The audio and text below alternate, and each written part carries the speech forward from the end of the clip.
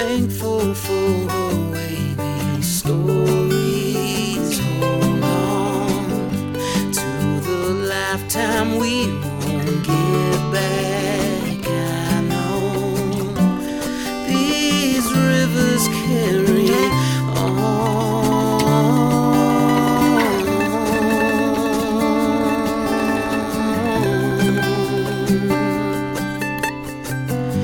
People tend to stick to you after time. Places tend to do the same as we do. This river carries on and on.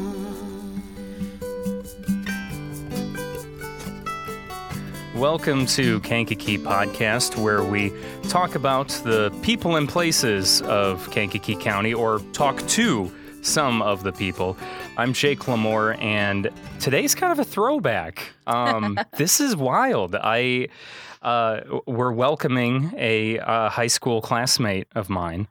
We both graduated from Bishop McNamara Catholic High School in 2009, so the years are getting behind us more and more. And that is Molly Eric. Welcome to the show. Hi. So we've seen each other in passing, but that's about it. Pretty much, yeah. Yeah.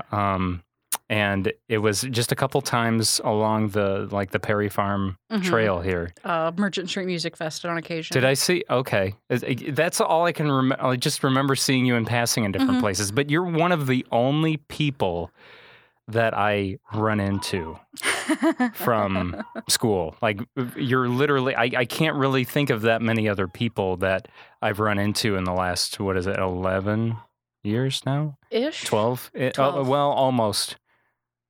It's 2021. 12, because our 10-year reunion was 2 years ago. Already? The year before COVID. Wow. That's right. Yeah. You didn't go. I didn't. I did.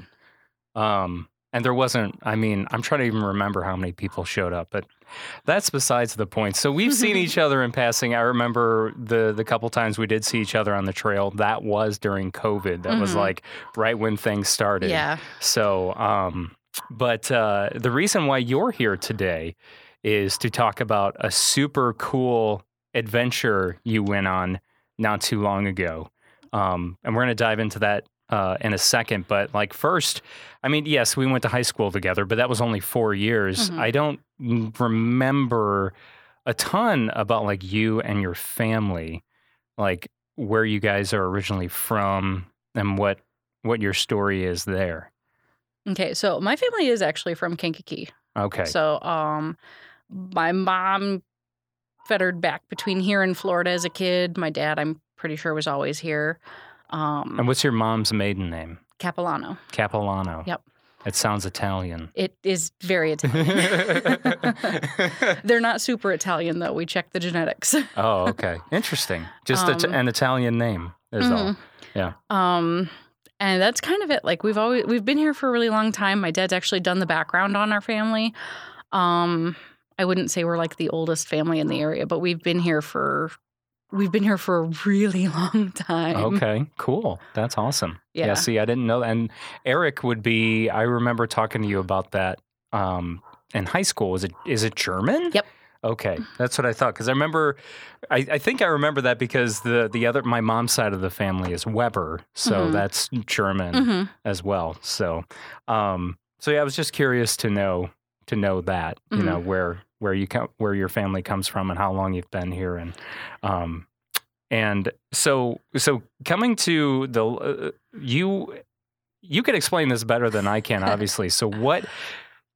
You decided to go venture out and do this hike through the Appalachian Mountains.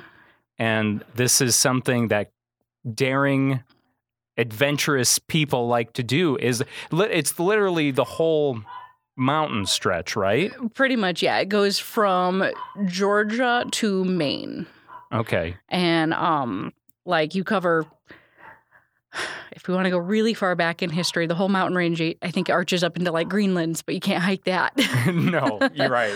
But Yeah. it's pretty much the east coast of the U.S. Yeah. So what brought this on? Do you have have you done a lot of hiking? I know you've done a lot of traveling since we've graduated high school Mhm. together. So why were you like, I'm going to do this? Or was there, I know sometimes that there's like scholarships and things like that Mhm. attached. I wasn't sure if you were going back to school and, like if you complete this hike, Oh, I you'll wish. get like a I wish. a full scholarship to somewhere, or a full ride. No, part of it was just like I've had like a long-standing run from when I was a kid to where I've always kind of wanted to disappear into the woods. Mm-hmm. I mean, this way it was a little bit safer, and my family would kind of know where I am at some point. Not like the musical or the movie Into the Woods. Yeah, where nothing like everyone- that. Gosh, that's so tragic.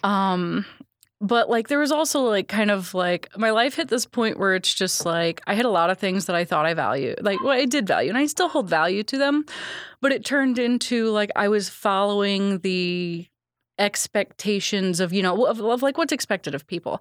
So I went to college, I had the good job. Yeah, where did you go to college? I was going to ask that. A lot of different places. I started in northern Wisconsin, University of Wisconsin Superior. Went to KCC. I went to ISU. ISU didn't work out really well for me. And then I went to and graduated from Northern Illinois University. Okay. Yep. And that was, what did you graduate with? General studies. Okay. That didn't work out either. Okay. Well, I mean, it's hard. It's hard to is. know like what you want to do. Well, that and with the way credits transfer.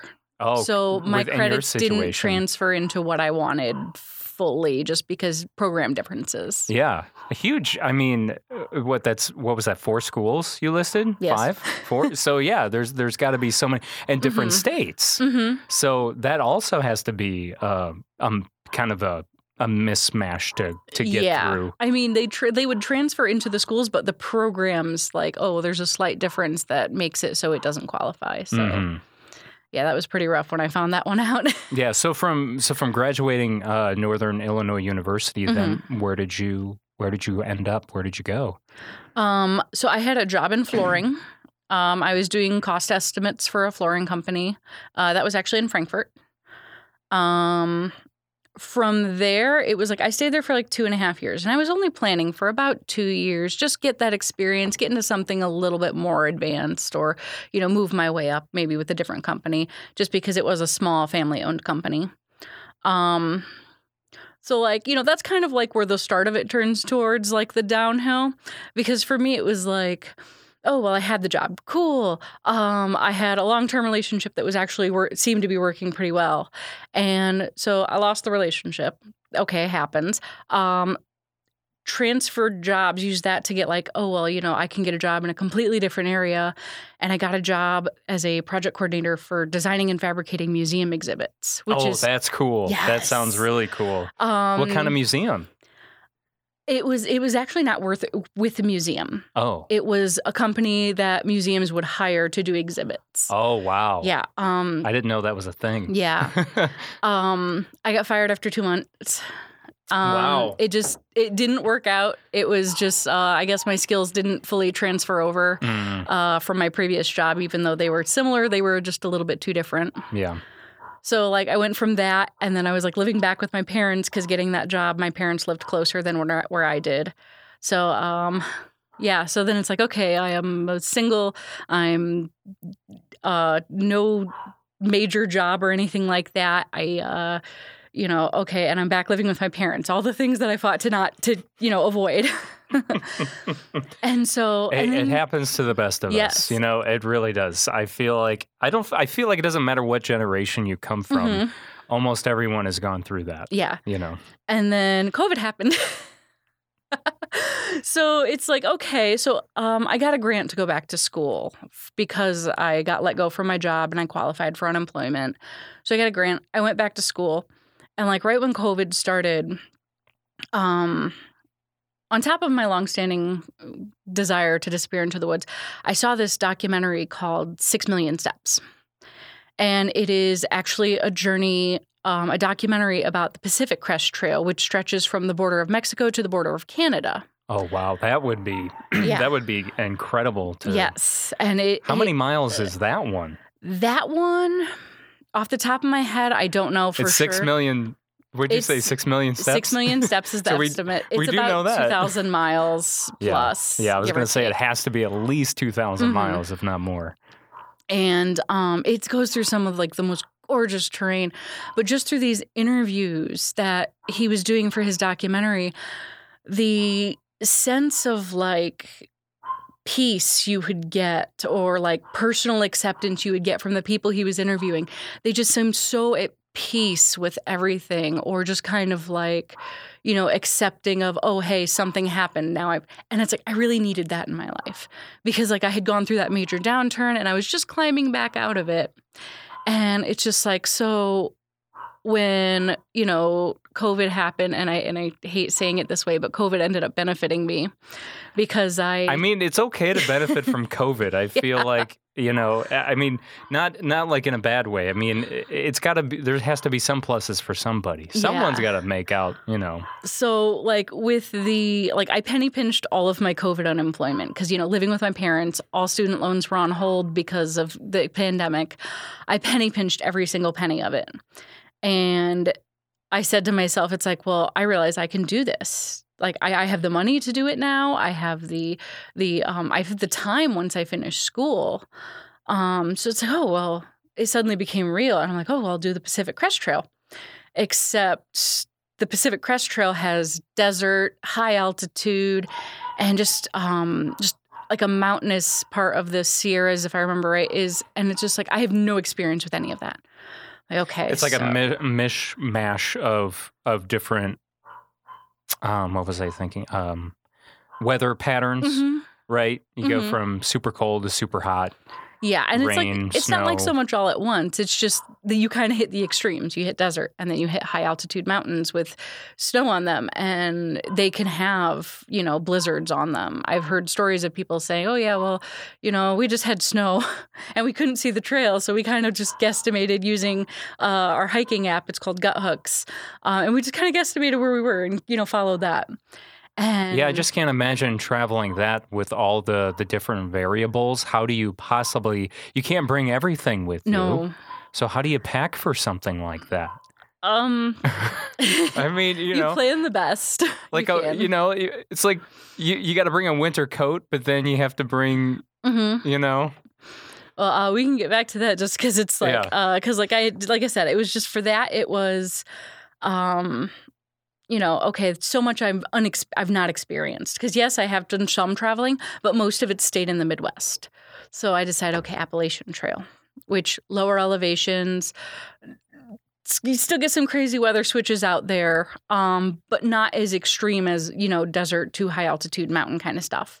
So I picked the Appalachian Trail instead. And did you happen to find that trail just by doing some Google searches, or did you find it through like the same avenue as the Pacific Crest Trail. Crest Trail? Yeah. Thank you. So I actually have no idea how I found them. Like I've always kind of known that they existed, and I have no idea where that knowledge came from. But Well, when you I- said yourself you've always wanted to escape Yeah. into the woods, so maybe, you know, you were just born Somewhere. with it. You're just born with that knowledge. Born with the knowledge these long trails exist. Yeah, exactly. But you know, so I was just like, okay, well, go to the Appalachian Trail and plan my hike for that. Oh, that's so terrifying. when you finally say, yes, I can do it, you turn around and you start researching gear. And I actually did my gear research through a podcast. Okay. There's a podcast I listened to. I'm not sure if I can mention it. on No, here. Just- yeah, okay. go ahead, please. It's called Hiking Through. And she is a person she was preparing for her PCT hike, which is Pacific Crest Trail. And by interviewing past through hikers. And she was getting gear reviews. She was getting, you know, what's your preference? What's your comfort item? Because, like, you can only carry so much with you. I did a lot of my research through there, but part of your research of something like this is there's a lot of people who they'll replace gear on the trail because they find it's just not working for them. So, like, I've done camping before. From like when I was a kid, we went camping a few times. I've done a few like solo stuff as an adult, but like camping gear is so much heavier. Yeah, right. Exactly. You got to carry so much stuff with you because you got to be prepared for as much as possible. And so I went through and I started researching some of these brands, and I would sit like I had 3 tents sitting in just like a tab open on my computer. Okay, which one do I want? Do I want to go with the tarp tent, which really has no bottom? It's literally just a tarp and it's super light. Or do I want to go with something with a bottom to it? Do I want to go with a hammock? Do I want to go with something that's a little bit heavier, but I can set it up pretty much anywhere? And a hammock is an option? Yes. On the Appalachian Trail, there's so many trees that you can tie up a hammock, and you have a tarp for over the top, an underquilt for the bottom, so like a breeze goes through at night and your butt doesn't get cold. I was going to say, yeah, that's like I sleep on an air mattress next to my son every night, and I have to have a sleeping bag. Because otherwise, you get because you've got just nothing but air underneath you. So the funny thing is because people you think these people who are doing this are like, okay, they are hardcore in their own way, but some of them actually use air mattresses, but not in the way that you would think.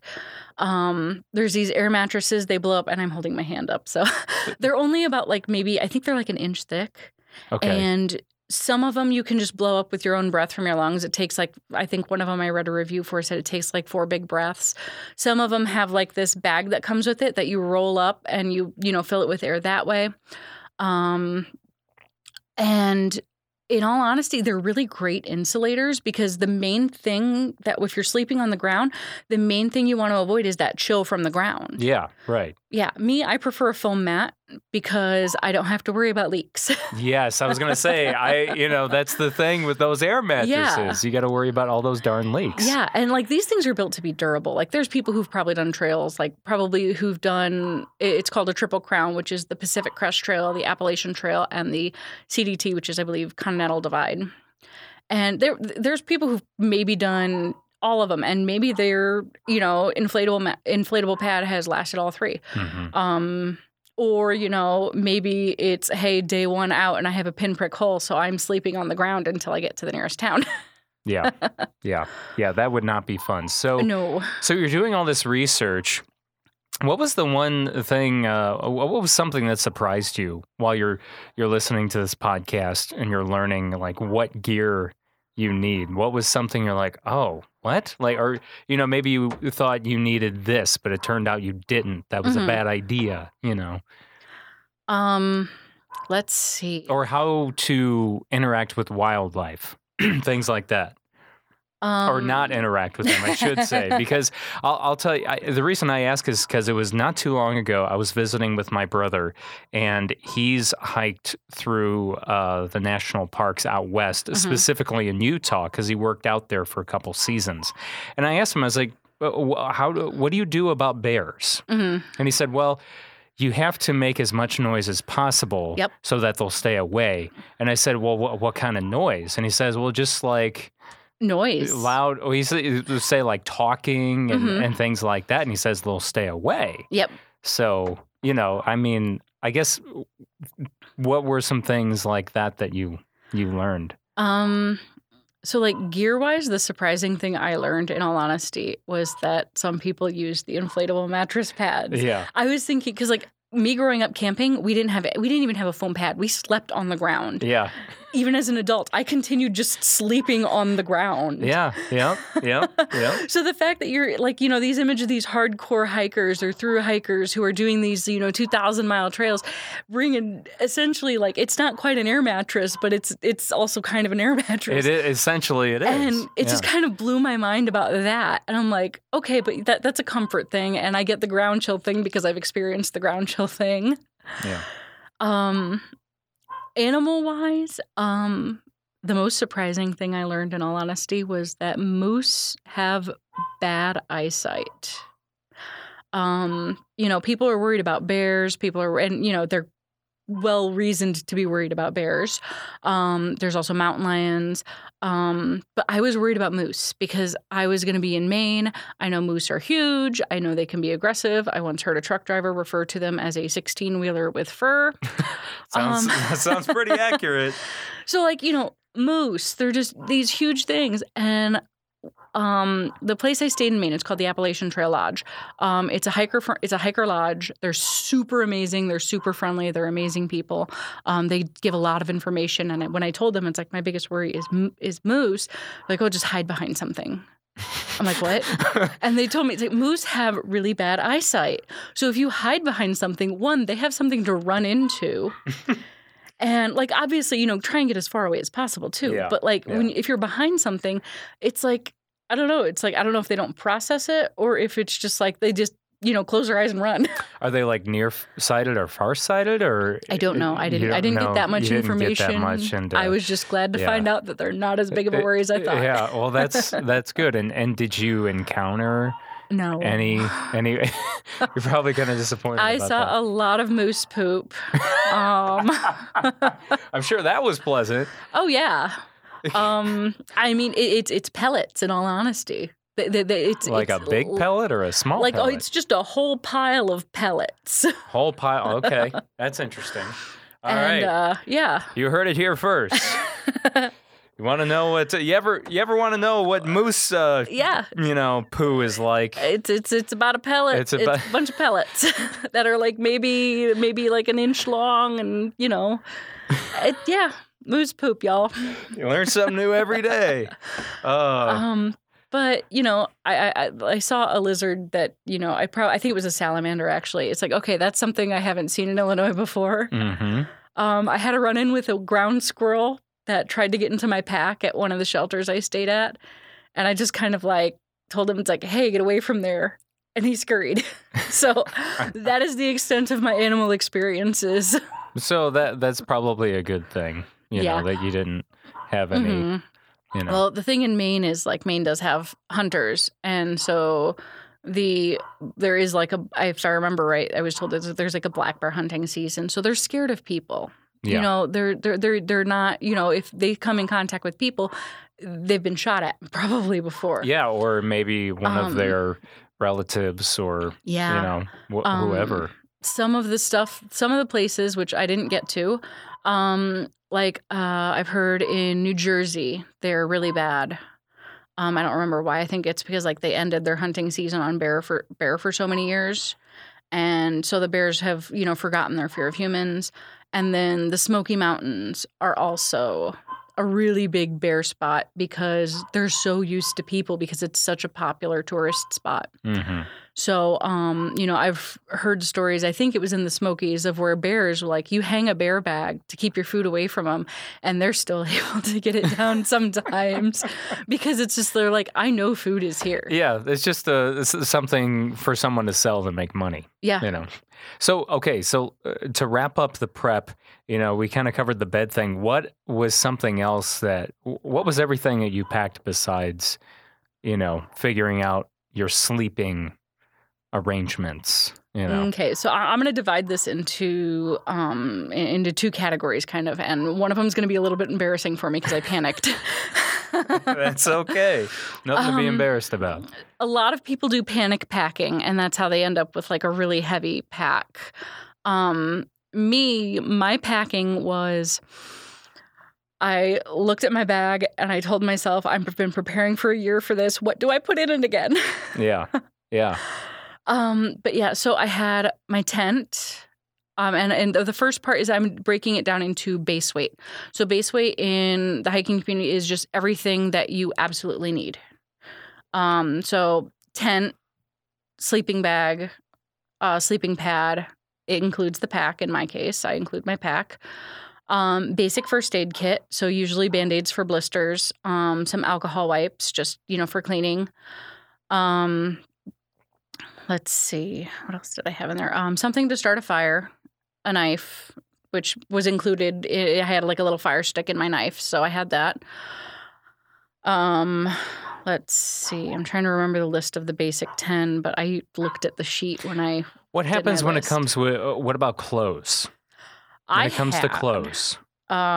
Clothes I had since I was going through Maine, which was still occasionally cold at night. I had a fleece. It was a fleece-lined layer of. It was like everything's polyester or merino wool out there. No cotton. The phrase is "cotton kills." Why is it? Because it's too hot, or it's no? It holds moisture, so it does not dry fast.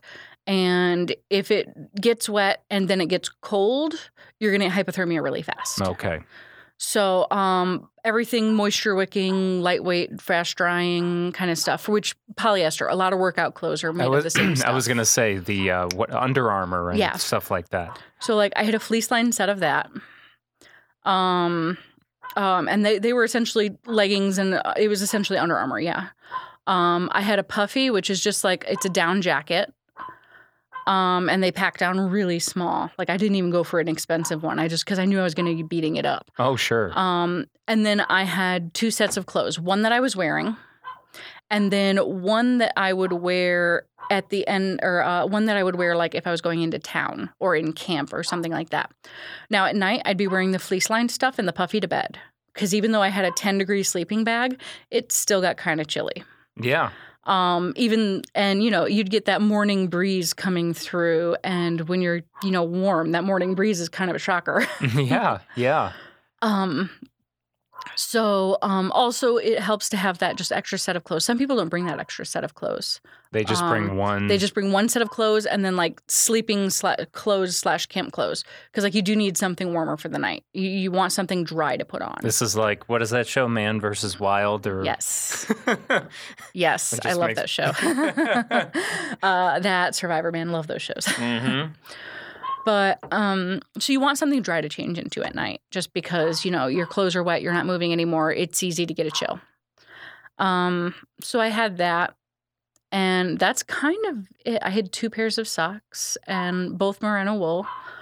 My shoes, but I don't count that in any kind of base weight. And I actually went out and got like the best hiking shoes I could find, like not hiking shoes I could find, but like a brand I know works for my feet. Yeah. And they still gave me blisters. Of course. Yes. I feel like there's no way to get around that. You have to be the really lucky person. Unless you're like Tarzan and you already have like the most calloused feet in the world. My feet are pretty calloused because I go barefoot a lot. Yeah. So I guess it is kind of surprising that you got blisters. I got blisters all over the back of my heel. They are pretty gnarly. That's the bad spot. Yeah. But yeah, so clothes. Let's see, first aid, I had that. Toothbrush, toothpaste, because you don't think about brushing your teeth out there. No, I wouldn't. So I had a toothbrush. Everybody, like, I hope most people have a toothbrush. I think most people carry a toothbrush just because teeth. Yeah. And instead of using like a small travel tube of toothpaste like some people use, I actually took baking soda with me because like it's a cleaning. And it works for upset stomachs. It works for bug bites, which I got plenty of out there. It works for a lot of things. And you try and get as much stuff as multi-use as possible. Now, it's like, I'm not perfect at this. I'm not great at this. I mean, but with my winter clothes in there, because like, some of the weather gets dicey, just especially when you're that far north still. And it's not really early in the season in June. But, and you're in Maine and you're at elevation, it can cold fast. I would imagine it was pretty cold that time of the year. It wasn't horrible, but like definitely when you're not moving, you notice. Yeah. I mean, it was really, really hot in all honesty during the day, but at night it cooled down. Okay, so you're all packed, you're ready to go. Mm-hmm. You fly out there? Right? Yep, I flew. Okay, so you fly out there. You started in Maine. Yes. Where exactly in Maine does the Appalachian Trail start? The Appalachian Trail starts in Baxter State Park on Mount Katahdin. And like you stay the night, like I stayed the night before in Millinocket at the Appalachian Trail Lodge, and they will shuttle you into Baxter Park. Like it's what they call their Sobo Special, and it included like a pack shakedown. I think it was my 2 nights there, and it also included the shuttle too. Wow. Baxter State Park. So there was a lot of different people going on this hike as well? Or I started with, I believe, 12 people. And that was just the day I started. And there's more. If you start in Georgia instead, Georgia's the more popular route. There's probably more than 12 people a day starting in Georgia. okay. So, our group was a pretty big. Is there a reason for that? Is it just a population thing? Or the terrain in Georgia is not as rugged in Maine. Some of the more difficult terrain is in Maine. So you're like starting at the hardest Yep. versus starting at the easy. Yep. I see. And it's more people start in Georgia because it gives you a chance to get your trail legs, get used to hiking. You can start on 10-mile days on terrain. I won't say it's gentle, but it's more gentle than the 100-mile So you wilderness. really dove in. I dove. Man. But it worked best with my schedule. I have an uncle in Georgia, so it was just like I'm walking to my uncle's house. Okay. Well, that's kind of a cool mentality, though. Mhm. It kind of gives you obviously you have a direction, Mhm. but having someone that lives at the end Mhm. of that point. We actually had a lot of people who lived in Atlanta, Georgia, who started the same day I did, and they all said the same thing. For them, except for them, it was I'm walking home. Mm-hmm. That's really cool. I would think that would just help your mindset to keep going. you know? It takes a lot mindset wise. Yeah. I would imagine. Because like me, it was.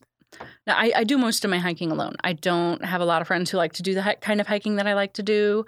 And in Illinois, it's kind of hard to find that kind of hiking.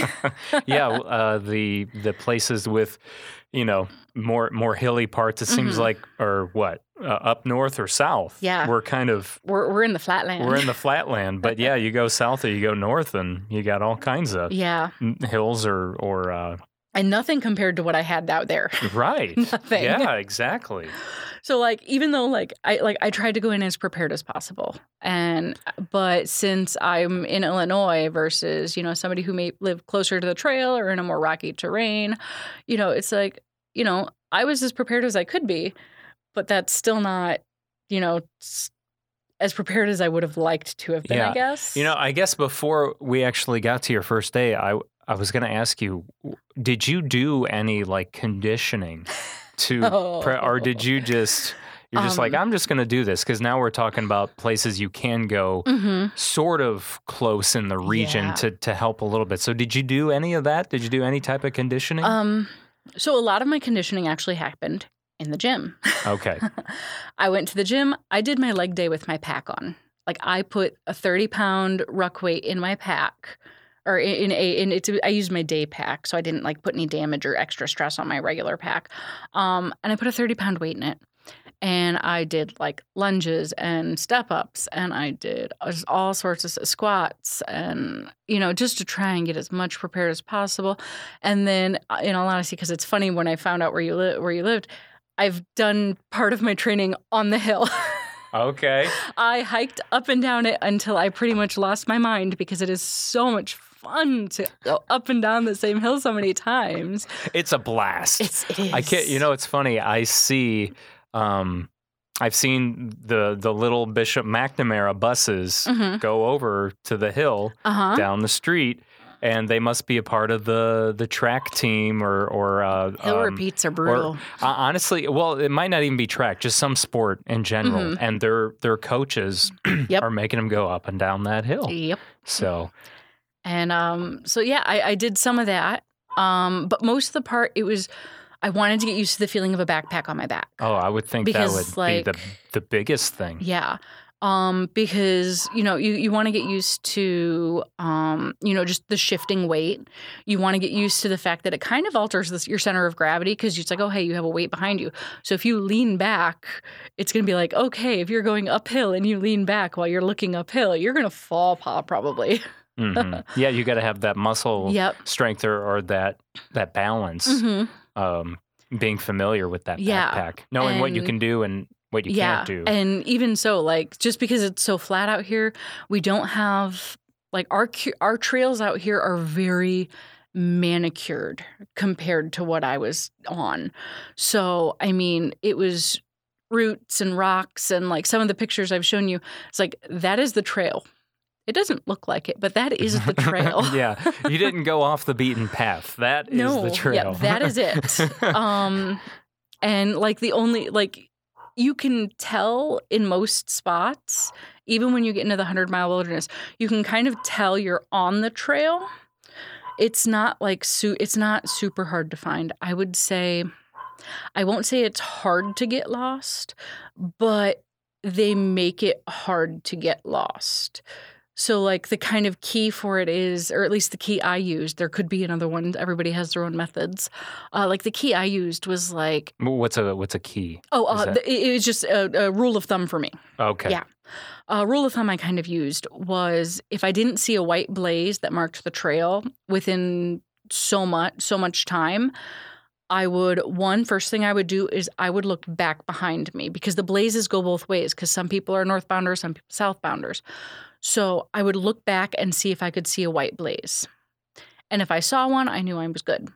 So I'd continue forward. But if I didn't see a blaze moving forward for so long, because there was some spots where like it was easy to lose the trail. And because did you? I did in a few spots, but not for very long because I used, I haven't seen a blaze in a while. I look back, I saw one. Okay, I'm at least on or near the trail. So like I'd go forward a little bit. And if I didn't see one within so much time, I'd turn right around and I'd go back and I'd look for a different route because there's some spots where these big rocks that have trees growing over them and you can't see the next blaze until you climb on that rock. But that doesn't look like it'd be a part of a trail. So you don't think to look up there at first. You think, oh, well, here's something that maybe it was a game trail where a deer or a moose or something had gone through before and you see it and it's like, oh, but there's no blazes. Yeah. Other things were like the ground would get really squishy off trail. Like, I don't know what those trees were growing on, but I swear some of them were growing like a foot off the actual rocks they were growing on because you could look down them and you'd see gaps between them and then there's just darkness underneath. Yeah. So the ground would get squishier too if you went off trail. So I suppose that would make sense because there's not the traffic on. I'm sure that trail has been gone over how many times? Oh, yes. At this point, So, yeah, like I just use those little things just to be like, okay, to try and avoid having a search party sent for me. I was going to say, I mean, are you looking at your phone to guide you or are you just literally going by these blazes? So I mentioned the app Gut Hooks. Yes. That app, it has more than the big trails on them. It has the Ice Age Trail, which is in Wisconsin. I think that one's about 1,200 miles. Yeah, I said that right, 1,200. And you can purchase these trails, and they will give you information on like nearby towns. It's as you go. So shelters, it'll give you shelter information, campsite information, water sources. And the really cool thing about the app is you do not need to have a signal to use it. I had my phone in power saving and airplane mode while out there. And it was really nice to only have to charge my phone once in 4 days. That's incredible. But I was still able to use this app. And that would give me information, especially with water sources. It was really nice to have. So where are you getting your water? Are you getting it from streams? Yes. That other thing in my pack that is a necessary item, it's a Sawyer squeeze. You can get them at Walmart, in all honesty. Okay. And it filters out most of the harmful bacteria. I think it's like 99% of harmful bacteria. The big one worrying about there in the water is, I think I'm pronouncing this right, Giardia. And you will essentially have explosive vomit and diarrhea simultaneously. That's fun. Yeah, not something you want. Man, I can't imagine being out in the wilderness and all of a sudden you just you contract just both ends. Yeah, and then you got to get out of there somehow and get home. And let's say you're it's a lot from what I've seen. Like for some people, it could probably ruin their hike just because it is rough. I think I heard of a story of somebody who hiked through it while but like having... you have to. I believe I'm not sure if it's one of those things that require treatments. I can't remember all the research I did on Or it. Just that does I it- knew I didn't want it. Yeah, I was going to say... So I'm you're- filtering my water no matter what. Yeah, right. Because you're saying it could eventually make its way out of your system? I'm not You're sure. not 100... But okay. I know most people get medical treatment for it. I would think so. Yeah, for something like that, that's pretty serious. Yeah. And it's super easy to get dehydrated with it. So Yeah. and that's the big worry. Like Yeah. when your next water source could be 3 miles away and you can only carry most people, the recommendation I got was in most parts of the trail, you can get by with I carried 2 liters of water. In some spots you can get by with just carrying 1, but I like to stay hydrated out of precaution. So we got the water source taken care of. Mhm. Food. How does food work on these trails? I have had a lot of really great questions about this. I'm sure you have. I mean, how could Yeah. I mean you got to fuel yourself. Mhm. You're obviously not going to bring a bunch of Cliff Bars with you. I mean, or maybe, but I don't know. I'm sure you did bring something to munch on. So we'll get to the Cliff Bars in a second. I triggered something, didn't I? Oh yeah, you did. So back to that fear packing thing and me forgetting everything I had ever learned. Uh-oh. So the general thing about the Appalachian Trail, the other trails are different. The Appalachian Trail, logistics-wise, when it comes to food, in most places, you're about 3 to 5 days of walking away from a town. It's not super hard to carry 3 to 5 days worth of food with you. The part where I started, not the minute I left Baxter Park, but you hike out of Baxter Park and you do a little bit of a road hike. I think it's like a mile or 2. And then you hit the 100-mile wilderness. Now, 100-mile wilderness, especially when you're starting like fresh, no trail legs or anything like that, expect 10 days is what they say. 10 days And before getting to a town. Oh my And gosh. that's if you can do 10-mile days the whole way. And I was doing now just fine at approximately first. 10 miles, how many hours is that approximately, or is it supposed to be? Hour-wise, it depends on you. But you're still supposed to do 10 miles within 24 hours at least. It's not so much that. It's just do 10 miles a day. Have your sleep to remain sane Mhm. and your rest so your muscles don't hate you. Mhm.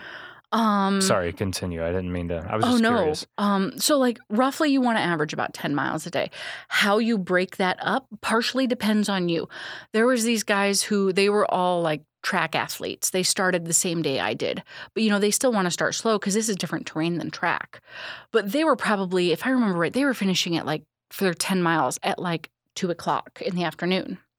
Whereas me, I want to go slow. So I didn't really avoid it happening, but I wanted to go slow to avoid injury. I wanted to, I wanted to make sure I wasn't pushing myself too hard out the gate. 2, I don't have that kind of terrain back home to train with. So automatically I'm going to go slower because my feet aren't used to navigating these constant like angle twists and everything like that. So like for me, it took... I would start maybe 8 a.m. and I would finish maybe 6 o'clock, 7 o'clock at night.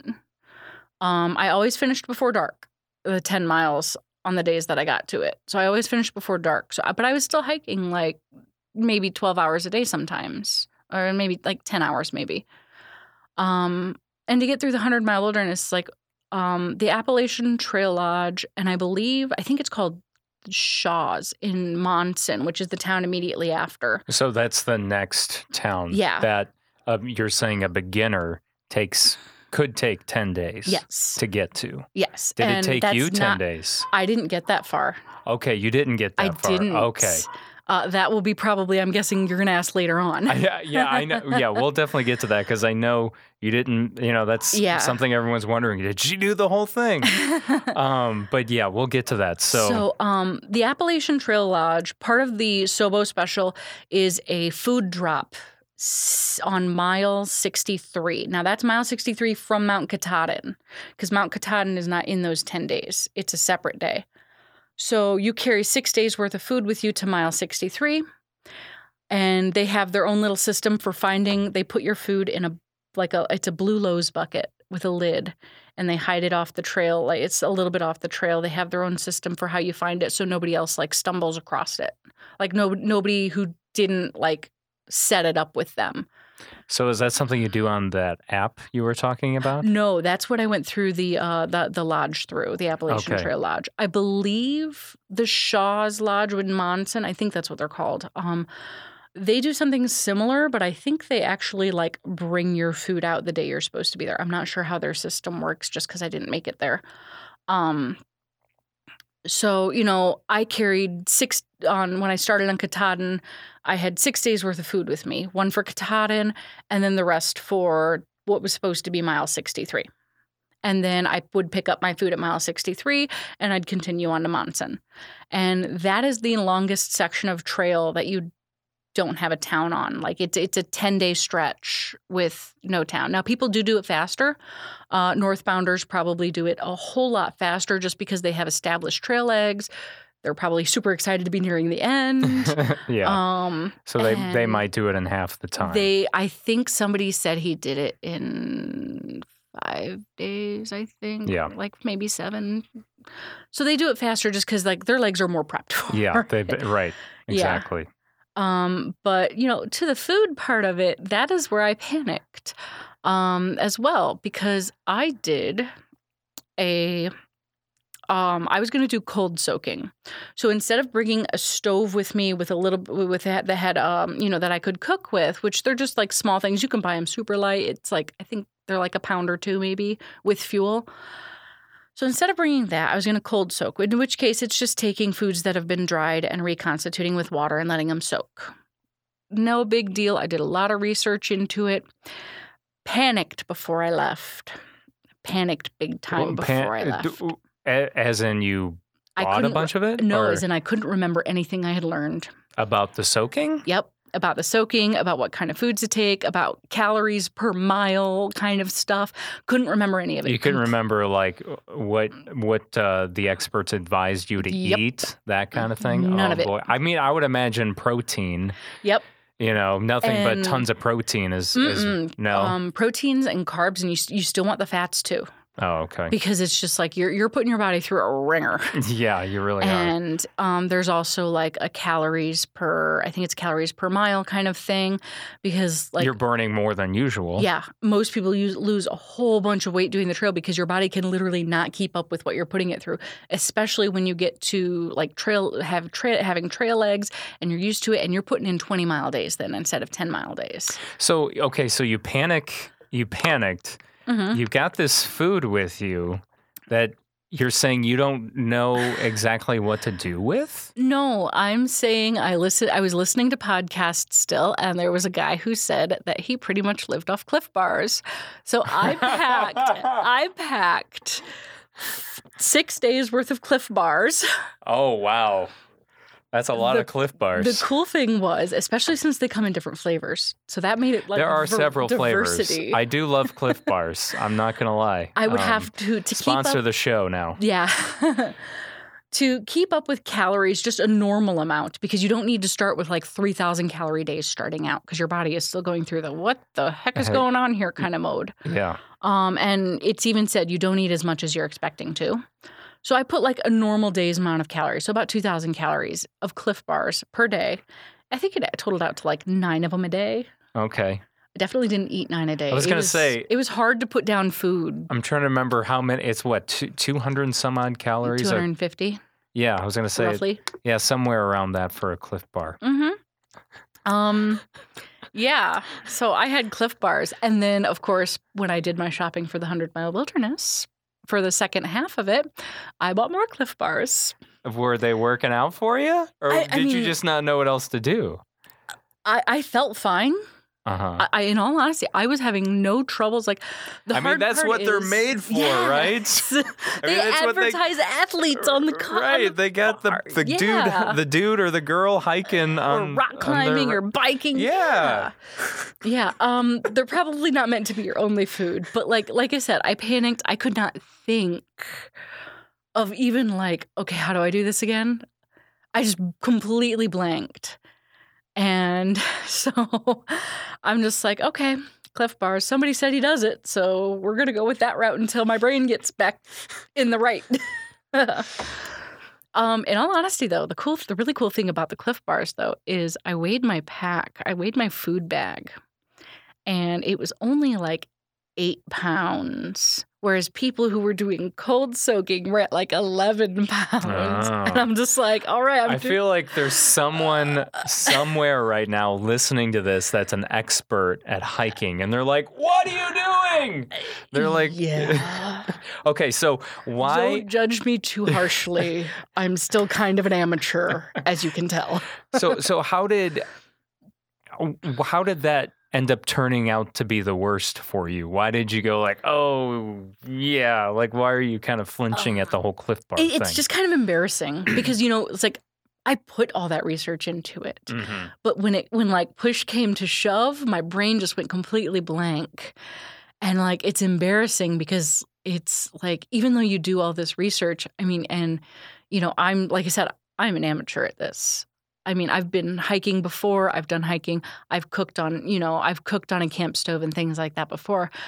But, something this intense, like for me, it was kind of embarrassing because, there was nobody else out there who had just Cliff Bars. And it's Be like, so what do you have? Cliff Bars. Really? So Cliff Bars? it's super embarrassing. And then like the only real issue I had with the Cliff Bars, other than like I had to force myself to eat just because it's like I was not hungry. I was just so wiped out that it was just like, I didn't want to eat. I just wanted to go to bed at night. I bet you passed out yes. like that. You're not worried about no any bears, no anything. No, I'm just asleep. You're not worried about that noise you hear off in the distance. You're just like, I don't care. If and, if it's a bear, then that's so how I go. Yeah. And like, so it was just, it is like, even thinking on it now, it is kind of embarrassing. And it's just like, cause like, I'm not like a super inexperienced hiker, but I'm also like, I don't get the opportunity to go just because like work schedule and I've been in school. I don't get the opportunity to go out for long stretches of time as much as the other people could have done. So, I mean, I can see, definitely why I panicked on that. Yeah. Well, you live and you learn, as they say. And like I said, the only real problem I had with the Cliff Bars is the chocolate chip Cliff Bars are so dry. Yeah? They are like eating them is like eating. I might as well have reached for a handful of dirt and eaten that because they were so dry compared to the other flavors. That's weird because I don't think I've ever experienced that with the chocolate chip ones. But I mean, I like the fudge brownie, the Cool Mints. Yeah. Oh, the Cool Mints. I love the Cool Mints. Yeah. So, okay. Now let's get to. So we talked about obviously the food. Yes. Now, how far did you make it? And like, I know what happened, but tell me in the context, what happened? You don't even make it to that halfway point of the 100-mile wilderness. No, you don't make it to that halfway point. You don't make it to that next town. Nope. So how far did you make it? I made it exactly, well, not exactly, but I made it about 43 miles in. Wow. Yeah. And now what is it And total? that is 43 miles from the top of Mount Katahdin, and that's down and into the 100-mile wilderness. So 43 miles of the Appalachian Trail. Yep. It's more than what I've done, so you've got that going for you. Yeah. I mean, I still applaud you for. Yay! But let's talk about what happened, because it wasn't just like, oh, okay, I can't do this anymore, I'm going home. Yeah. You actually had something happen to you. Yes. So I will start with, I'm surprised it didn't happen on Mount Katahdin, because Mount Katahdin, half of it's hiking, the other half is boulder scrambles. Now, like some of these boulders are like the size of a smart car, and some of them are the size of like a pickup truck. So you're not like climbing a rock wall, but you're still doing climbing over these massive boulders. And you're probably going down them at some point too, Yes. right? And that is terrifying. Yeah, because- to me that would be harder to do than going up, right? Yeah. So the A-Ball Trail is shorter than the Hunt Trail. So I went up the A-Ball Trail, and it had a rock slide in, I think, 2016, and I didn't know this. There was a lot of us who went up A-Ball because it was shorter. And And someone was like, hey, there was like a rock slide yeah, there nobody not so long told ago. us that. It's like, oh, so I could have died. No. It was in 2016, if I remember the year right. So it was Yeah. a few years ago. Right, They would have kept the trail closed if it wasn't safe to walk on. right. But some of the boulders on the trail, like I had to go off trail a few times to get around some of these boulders, and it's just like it's kind of scary because like in some spots you look down and it's like it's not like a sheer drop, but it's a pretty steep drop. Sure. Yep. Especially And- compared to, good old Kankakee, Illinois. Yeah, and there's one part, and I said to myself, it's like, and I was kind of talking to my parents at this, and I'm like, Mom and Dad, if I die climbing a mountain, know that I died in intense fear from the fall, but I also died happy. Okay, so you didn't injure yourself On Katahdin. No. right, on these boulders. So No. so you get off the mount. Yes. And I am exactly probably 3 miles into the 100-mile wilderness. So on the first day after Katahdin is a 13-mile hike to get to the nearest, I think it's 13 miles, to get to the nearest lean-to where you can camp. And so most of it is leaving Baxter State Park. Then you do that little road walk, and then you get 3 miles in. And you cross into the 100-mile wilderness somewhere in that 3 miles. I don't know the exact mile marker right now. And first night in the 100-mile wilderness, one, I'd already spilled water all over myself, so yay. Oh, no. So then there's leaf cover everywhere. I fell on a rock with my 30-pound pack, and I went down. Was it strapped to your back at the time, or were you it was holding onto it was strapped to my back at the time, and I went down, and I laid there for a bit, and one of the people came running over asking if I was okay, and my friend laughed at me a little bit because I fell after she asked if I was okay, and I'm like, yeah, I'm just gonna lay here for a bit though, because I fell with an extra 30 pounds on me. Yeah. And like it didn't feel bad at the time. It did not feel bad at the time. Like a garden variety sprain, I've had worse. You got an ankle sprain. Yeah, like I've had worse sprains. And it didn't feel too bad at the time. So I hung my bear bag, I put my tent up, slept on it, popped an Advil just in case. And the next day I woke up, still felt the same. No big deal. The day after that, because I did a 10-mile day on it, the day after that, like that day, I will tell you this, the next lean-to is literally the most, like the last mile to it is this rooty, rocky hellscape. I'm sorry if I'm not supposed to speak. No, you can Okay. say hell. Okay. So it's this rooty, rocky hellscape. There's really like no good place to put your feet on even ground. It's just dense with roots and everything. And you hike this mile, and it feels like 5 miles, and it's at the very end. You know that lean-to's coming up. And you go up this hill, and there's this beautiful mountain spring. And you cross like right across the mountain spring is the lean-to. And I came up at the perfect time because like there was a campfire. There were people there. I had been hiking alone all day. And it was just like instant mood lifter. Because you were in a lot of pain at this point? I wasn't actually. Oh. I was okay, but like just from that last mile feeling like it took so long. Yeah. Yeah. I just wanted to describe that experience because for me, it was this huge relief. Yeah, there's no feeling like that. And it was just a beautiful spot. The next day is when my ankle started hurting on going downhill.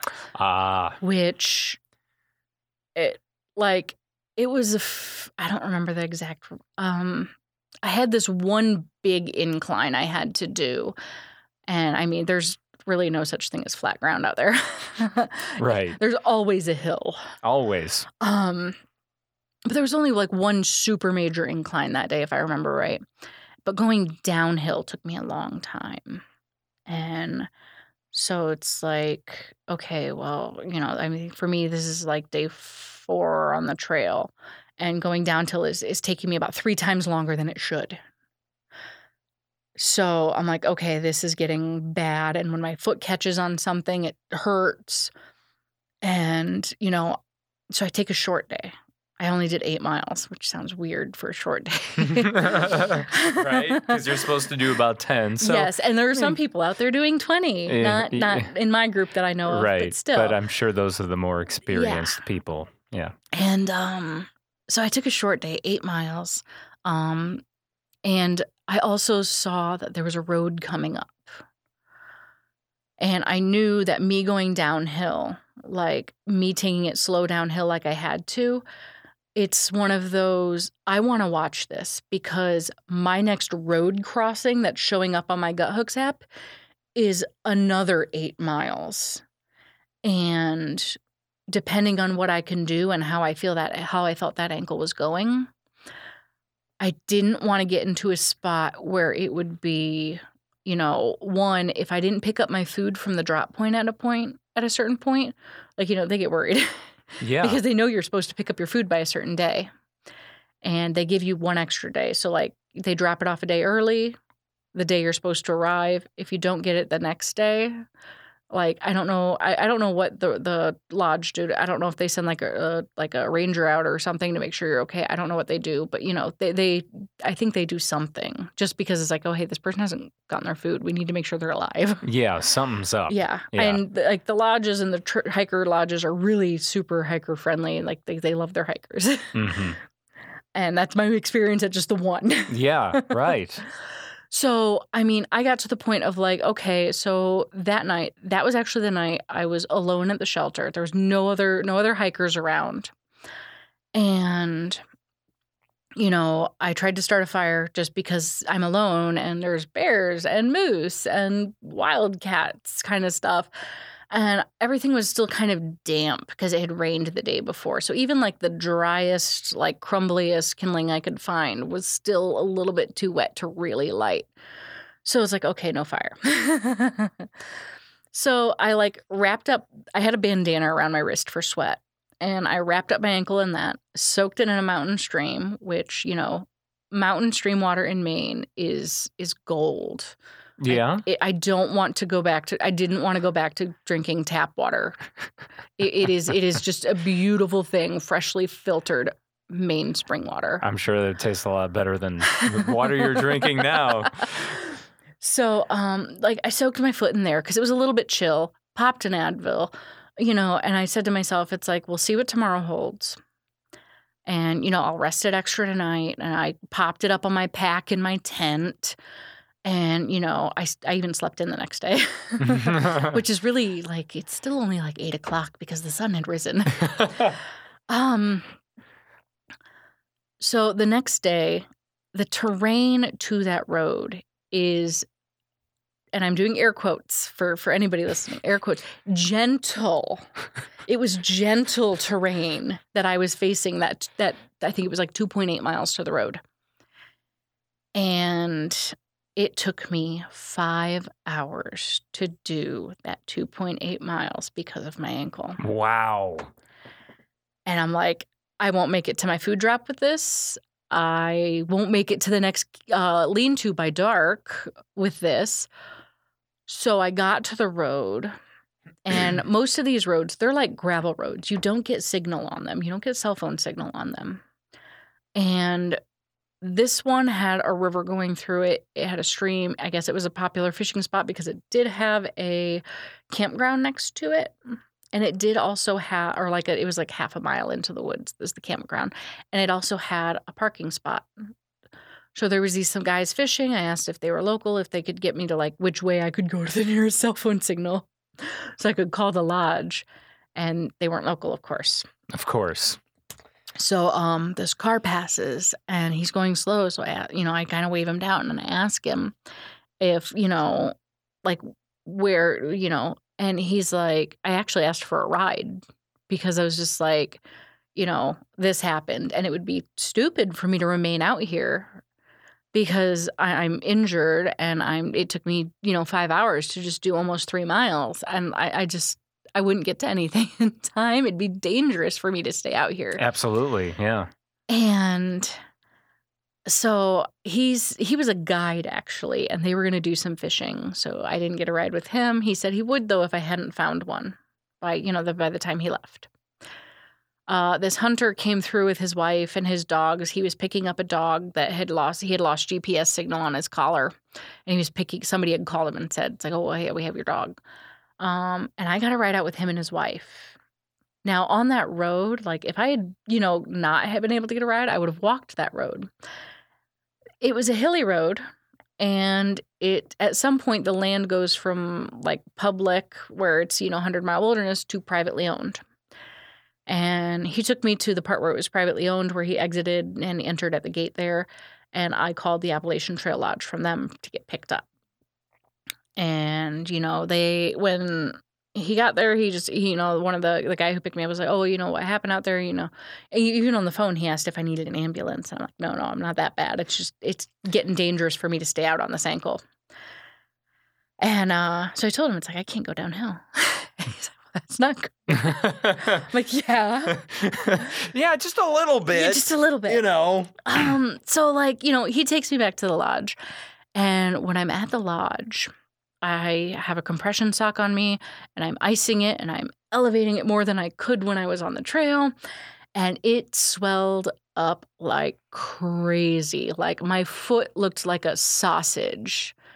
I'm like, yeah, this is not good. And I'm like, well, I figured, okay, I'll wait one more day. And it didn't obviously get any better in one day. And I'm just like, I need to get it figured out what's wrong with it before I go. Because I could walk flat surfaces. So I figure, okay, it's probably nothing, I can't say nothing serious. But it's like I can walk flat surfaces, but it wouldn't be smart for me to go back out on the trail. So they brought me my food back, all my Cliff Bars. Just feasted on Cliff Bars for the rest of your time there. Yeah, that was like kind of the sad anticlimactic end to it. But like, so did you get treatment out there, or did you fly back and then get treatment here? I came home and I went to urgent care because that's the closest thing my insurance covered. Mm-hmm. And I got an X-ray. Nothing's broken. Yay. I go back this weekend because she said, depending on how it feels, like, you might have damage like a ligament or a tendon or something. So, come back in 2 weeks, we'll reassess. And if it still hurts kind of like it does now, we're going to get a CT, I think she said. And then we're going to see if we damaged the ligament or not. Wow. Well, yeah. I hope it's not that bad. I hope it's not either because it still kind of hurts. Yeah, I was going to say, how's it feeling now? Because how many weeks has it been? I injured it on the 2nd of June. Okay, and today is the 22nd. Yes, we're and recording I this. Got off it on the 5th. I mean, granted, I did, since I had the time and I was on the East Coast and I have a friend on the East Coast, I did go to Boston and I walked around in Boston. Oh, okay. Not my greatest decision in life, but it was flat ground.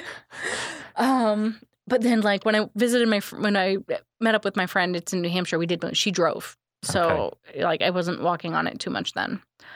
But now it's the whole ankle no longer hurts. But I still have some really, really intense, localized pain that's in 2 big spots. And those are the spots that have always hurt. And the intensity of the pain hasn't really decreased. So I'm like, okay, I probably did a little bit more than I was hoping. Well, yeah, hopefully that all checks out. Yeah.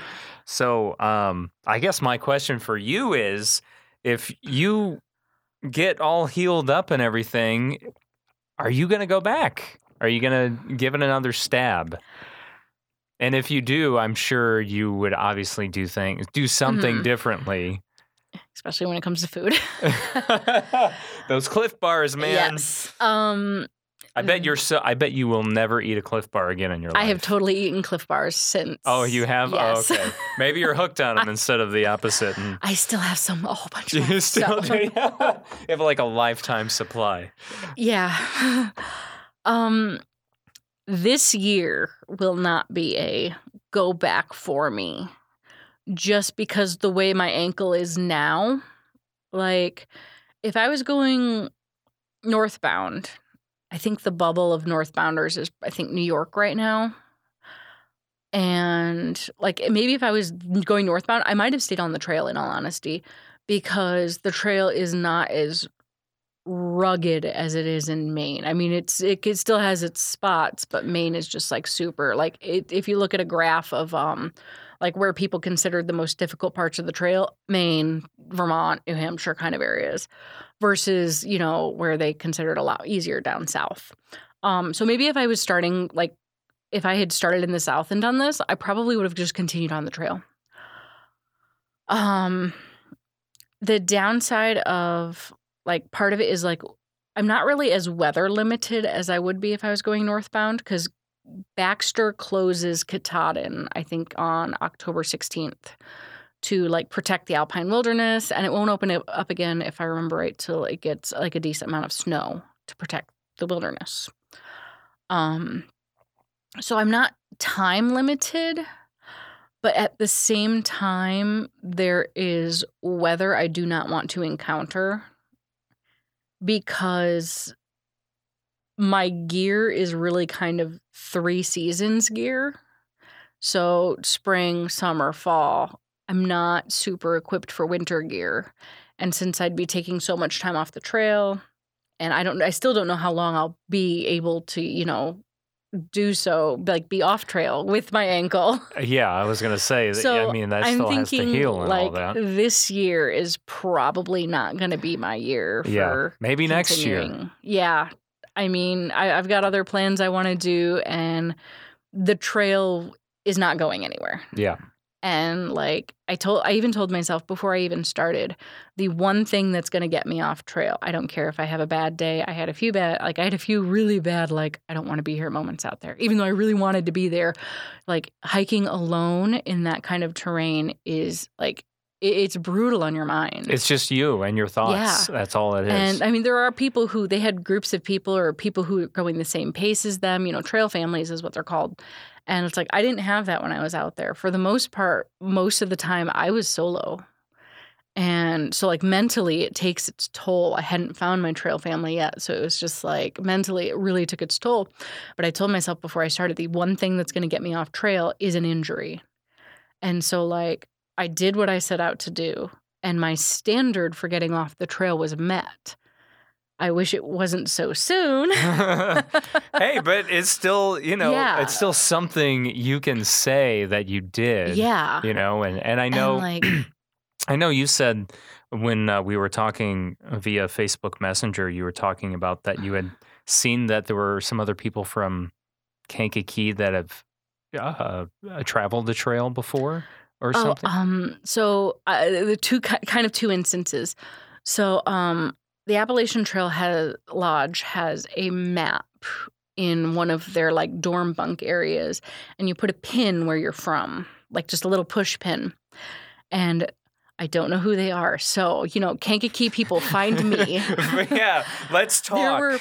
Other than me, there were 2 other pins in Kankakee County of people who had been at the Appalachian Trail Lodge.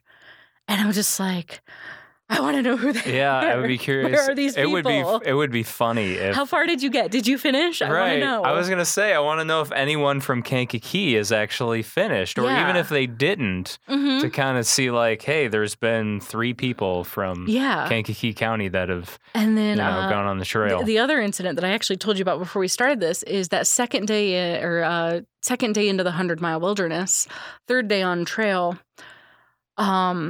When I came to that really beautiful lean-to, I had commented to there was like these 3 guys who had started the same day as I was, and they were there, and I'm like, I'm the Midwestern delight out here for mosquitoes. Like I am bit to pieces.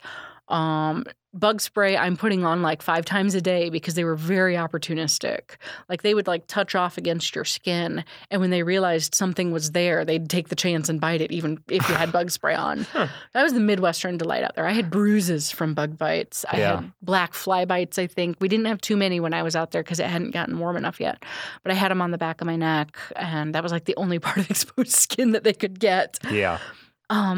But I walked in, and when those people heard me say Midwest, like there was this couple there, I didn't know them. They asked me where I was from, and I'm like, oh, I'm from Illinois. We're from in Illinois. And I'm like, Kankakee. And it's like, oh, we're from, I don't remember the exact town they stated, but the girl had grown up in Tinley Park. And I'm like, wow. What? All the way in Maine. All the way in the 100-mile wilderness in Maine. Yeah. A girl who grew up in Tinley Park. And I'm just like... That's what's amazing, because it's not like you were just in some like touristy town in Maine. I was in the woods. You were in the woods. You were on the Appalachian Trail. And I ran into somebody who had grown up in Tinley Park. Yeah. And I was just like, it is such a big, small world. Yeah, it really is. Wow. Well, I know you didn't make it, but that's still a heck of a story. Yeah. That you have to share, and talk about and be like, hey, like I did this, because you don't hear, there's not many of us. Not that you see from Kankakee. No, I mean, there's people here that have, they've barely left the area or the Midwest, really, so it's cool to bring these things home and be like, hey, someone from Kankakee, tried. They tried, but there's like you said, you started at the hardest point in Maine instead of starting in Georgia. So I yeah, and as I was saying, it's like I don't. Like, because some people would be like super, like I've been in really good spirits for this. Like, even though some people would say I failed. Like I've been in really good spirits about this. Because, you learned so much. There's that, and like I learned so much about myself out there because like you go out there and like I had just this one day, and it was a rotten like hour, and I told myself, I'm like, you're making entirely too big of a deal of something that's so minor. And like I didn't sit back. I continued walking, but I was just hiking, and I'm like, how many things in my life have I made a huge deal out of? And it turned out it was just such a minor thing. And I'm like, how often do I do that? And you start thinking about it, and it makes you rethink some of the things you've done. And then like at the same, some people might have been like, oh, you failed because you didn't meet the goal of finishing like you did. And I'm like, I didn't fail though. I started. That is sometimes the hardest thing for some people, to leave what they have behind, to leave the comfort of their home, to leave the security of a job, to leave family members and go, hike in the woods for potentially 6 months. And like I started. I did the really hard thing of starting. I don't think there's any failure in that because I did that hard thing. The rest of it's just, as a lot of hikers say, it's just walking. Yeah, no, it's just walking. I completely agree. There are so many more positive takeaways from the 43 miles that you did complete. That's actually something before we wrap up too. What's the average time it actually takes someone to go from Maine to Georgia on the Appalachian Trail? When you were doing your research, what was the average? So there's a few things that kind of take into it. It's like really how much time do you spend in towns? Do you how many 0 days do you take? Things like that. So there's a lot of things that go into it. But like usually it's between about 4 and 6 months, with 6 months kind of being the average. That's a long time. Yeah. That's a really long time. I had one hiker because I considered going northbound and just starting late, and it would have been too much of a time crunch for my preferences. So I didn't want to do that because you have to get to Katahdin, or you don't summit Katahdin by October 16th. It's like I said, yeah. So a woman I talked to, she said, if you start in the north, even though you don't have your trail legs, you hit all that rugged terrain when your body is fresh. She had done the trail going north instead of going south. She did the trail going north. And she said when she got to Vermont, every day she was looking at her, like what she'd be doing and just looking at the environment. And she's like, what the heck? And her body did not want to because it was just so broken down from being on the trail for so long. So like doing all that fresh, she said, in theory, a lot of hikers think that you can actually do the trail a little bit faster than 6 months because you hit all the really hard stuff first. Mm-hmm. Didn't get to find out if that one was true. Right. Pluses and minuses. Yeah. But I mean, if you ever go back. Oh, I will be. You're going to have to come back on the podcast and give me another round of, I said to the people at the man who picked me up at the lodge, I told him it's like he's done the trail before, and I told him it's like I don't care if I have to section hike the whole trail, because if life doesn't work out to where I get the opportunity to go for 6 months, I don't care if I have to section hike the whole trail. It is just too dang beautiful out here to not go back just because I kind of bruised my ego from not being able to finish because I hit 43 miles and putzed. Yeah. But I mean, how many people are successful the first time they do something? You know what I mean? There is a success rate of about, for through hiking in general on the Appalachian Trail, I can't remember. I think the number's getting bigger. A lot of my research said 10% chance of finishing. That's pretty low. And that's of I think there's like an average of like 3,000 to 5,000, I think, who start. I'm not remembering exact numbers. Yeah. And there's a 10% chance of finishing. Somebody when I was out there, maybe that number's been updated. Somebody when I was out there said that there's a 15% chance. Okay. So it's still a pretty low percentage. Yeah, right. Exactly. So, but like I said, kudos to you for trying, for starting it and getting so much out of it. Yeah. So. And, I mean, I could wax poetic and go on for a lot longer than this podcast. I'm sure you could. There's so much to talk about. There's so much that goes along with that. Mm-hmm. But yeah, Molly, Eric, thanks for being on and talking about Appalachian Trail. And it was good catching up with you. Yes. And in that regard, anyway. But it's just it's so strange how quickly time goes. passes. Yeah, right. Here we are. It's 2021. You've done so many cool things. You mean we didn't fall asleep in Mr. McLean's class? Did you do that too? Yes. Oh, I thought that was just me. No, I fell asleep in his class all the time. But see, that's the beauty is I still have that picture of myself sleeping in his class.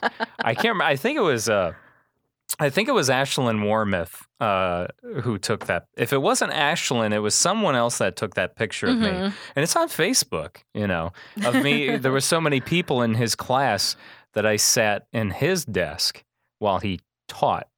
I don't know if you remember that. I don't. Yeah. I was asleep. You were asleep. Of course you don't remember. Of course, right. Duh. We were both sleeping. What's cool is, speaking of Mr. McLean, I think it was about 2 years ago. Mm-hmm. Sometime in the last couple of years, him and I served on a jury together. Whoa! Yeah, it was like we saw each other in the basement of the Kankakee County Courthouse, where everyone waits, and we saw each other and we said hello, and then lo and behold, both of our numbers got called up. We were assigned on the same case, and it was cool to see him and catch up. I mean, we've been Facebook friends for years, but it's not the same. No, right? It was the first time I had like an in-person conversation with him, and who knows how long. And so that was kind of a trip. Yes, But But yeah, and I was trying to think. We had French class together. Yes. Did you? You didn't take all 4 years. I did take all 4 years. You did take Yeah. all 4 years. See, I only took 3, so I couldn't remember if you ended up doing all 4. Yeah. I guess I forgot that.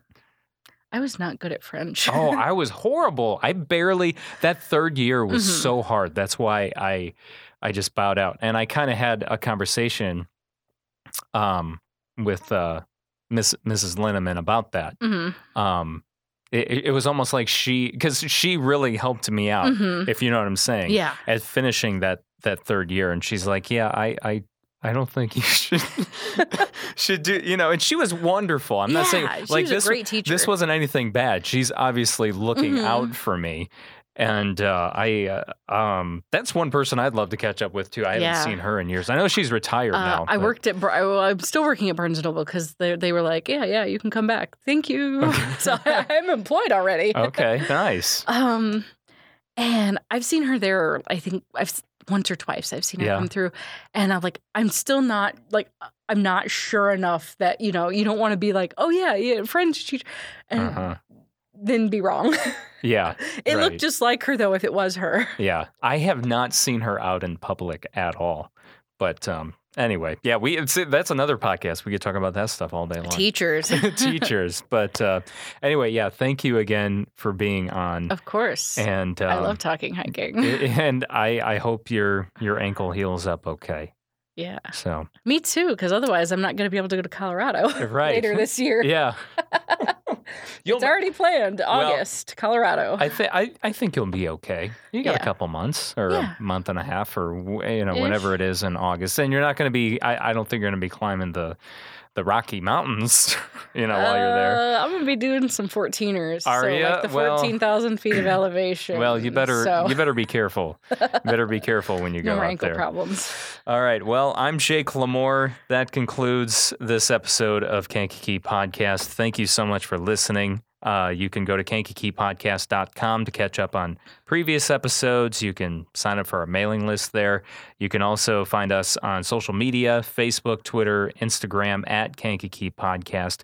You can, or did I think I said the mailing list already, didn't I? I'm losing my train of thought. And we release a new episode each and every Monday, wherever it is that you listen to podcasts, and obviously at KankakeePodcast.com.